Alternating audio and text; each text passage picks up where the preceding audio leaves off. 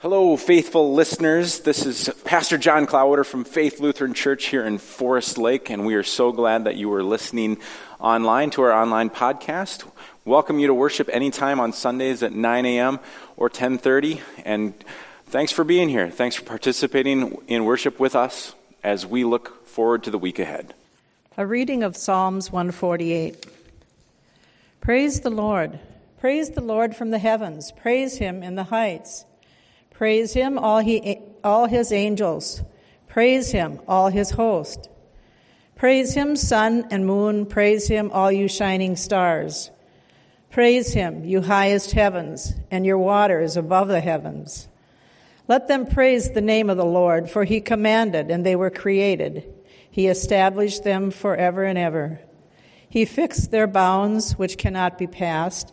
Praise the Lord from the earth, you sea monsters and all the deeps, fire and hail, snow and frost, stormy and fulfilling his command.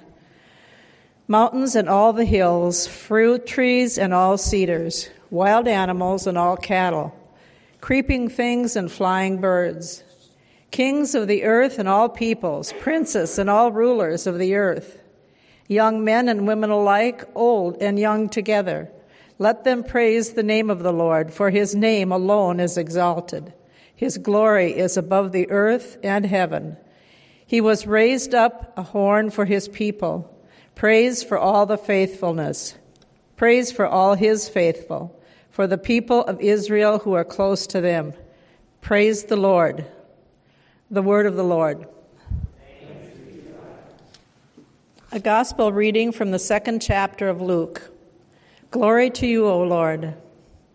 Now every year, Jesus' parents went to Jerusalem for the festival of Passover. And when he was 12 years old, they went up as usual for the festival. When the festival was ended and they started to return, the boy Jesus stayed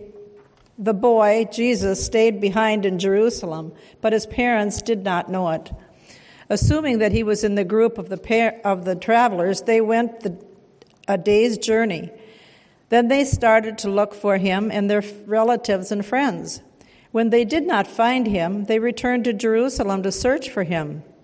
After 3 days, they found him in the temple, sitting among the teachers and listening to them and asking them questions. And all who heard him were amazed at his understanding and his answers. When his parents saw them, they were astonished, and his mother said to him, "Child, why have you treated us like this? Look, your father and I have been searching for you in great anxiety." He said to them, "Why were you searching for me? Did you not know that I must be in my father's house?" But they did not understand him, what he said to them. Then he went down with them and came to Nazareth, and was obedient to them, and his mother treasured all these things in her heart. And Jesus increased in wisdom and in years, and in divine and human favor. The Gospel of the Lord. Well, Christmas peace to all of you from God our Father in heaven. I have a question for you.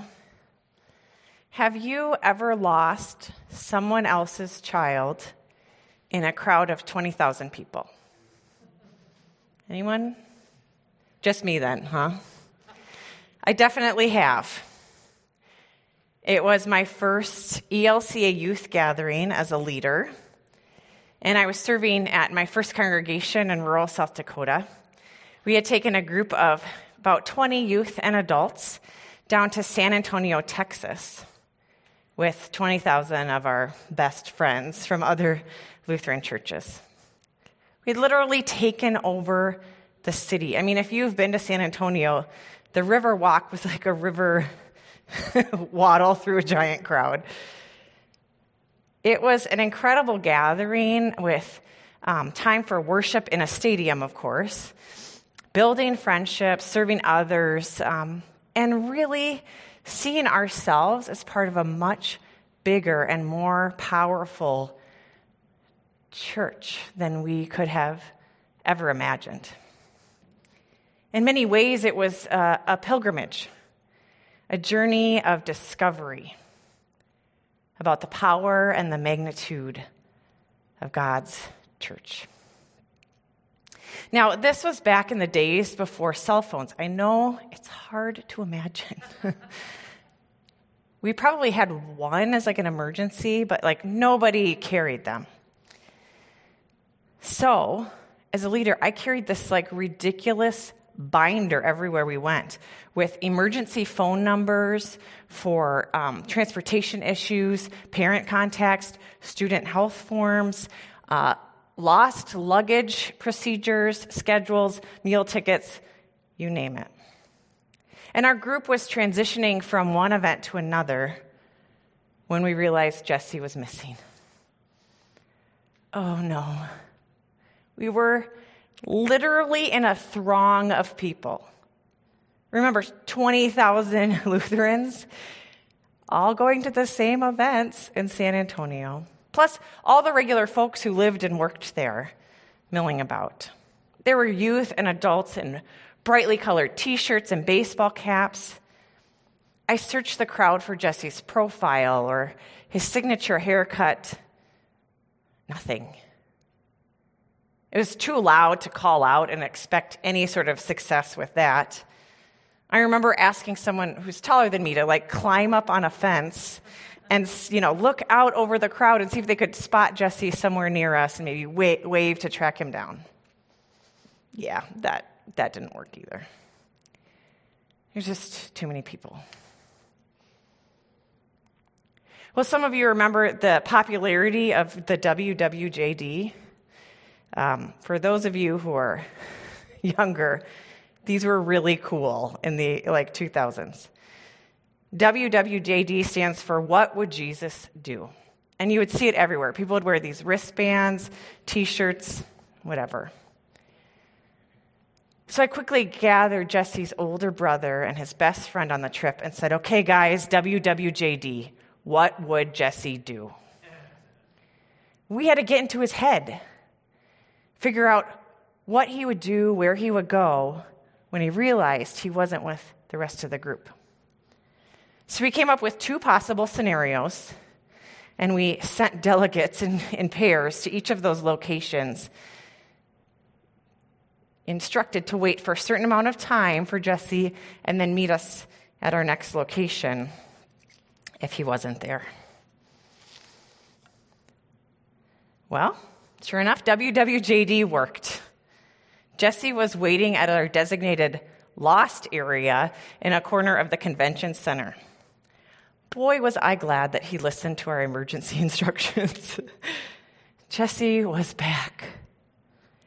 I'll tell you what, I was sweating. It was more than just because it was Texas in July. Afraid, worried. I was trying really hard to lead and make good, clear decisions. It was tough. I wonder if you've been here. Whether it was you who was lost or you lost one of your children. It doesn't matter if you're in a crowd of 20,000 people. The mindset and the emotion is the same. Fear and panic creep up. It can be debilitating and overwhelming and exhausting. Now, we were without Jesse, dear Jesse, for 45 minutes, maybe an hour. And that experience has left a lasting impression on me, and I'm sure Jesse too. In our story today, Mary and Joseph were without Jesus for 3 days. 3 days. Could that be real? Yep, that's what Connie read. After 3 days, they found him in the temple, sitting among the teachers. Mary and Joseph were also on a pilgrimage to Jerusalem. They were among throngs of other Jews who had come into the holy city for the Passover festival. They too were experiencing the power of gathering in mass with other practitioners of the faith. And they made coming to Jerusalem for these holy days a priority in their family. Our story says that they came to Jerusalem for Passover every year. They had this tradition of religious faithfulness, and one that they wanted to include Jesus in. It's not hard to imagine how a 12-year-old boy could have slipped away in the thousands of people there in the holy city. Joseph and Mary realize Jesus is missing, and they look for him among relatives and friends, and they still don't find him. It's kind of horrifying to me that they spent 3 days searching for their 12-year-old son. Perhaps they too stepped aside and had the conversation, WWJD. Okay, guys, what would Jesus do when he realized he's not with us? His parents clearly thought he would have found someone else he knew, hence them checking with friends and relatives first. But that wasn't it at all. This kid was probably in the last place you would look for your missing 12-year-old. Sitting in the temple, having theological discussions with the teachers. Amazing them with his understanding and insight. That's what you guys would do, right? If you were in a big city all alone? Yeah. Now, it seems to me that Mary is just a bit upset. Did anyone else hear that in the story? I mean, I can't imagine the emotion of losing your child for this amount of time in a city away from home. A place literally teeming with crowds of pilgrims celebrating the Passover. And yet, Jesus seems perplexed that his parents wouldn't know where he was. He responds to his mother saying, "Why were you searching for me? Did you not know that I must be in my Father's house?" Jesus' dear parents were frantically searching for Jesus, but they were unable to find him. I'm sure that they were desperate, at their wits' end, in a state of sheer panic. And this was their firstborn son, a child which they have known his entire life. It kind of makes me wonder, where are we searching for Jesus in an overwhelming and chaotic world? Where do our eyes and ears and hearts turn when we are in places of desperation, exhaustion, panic?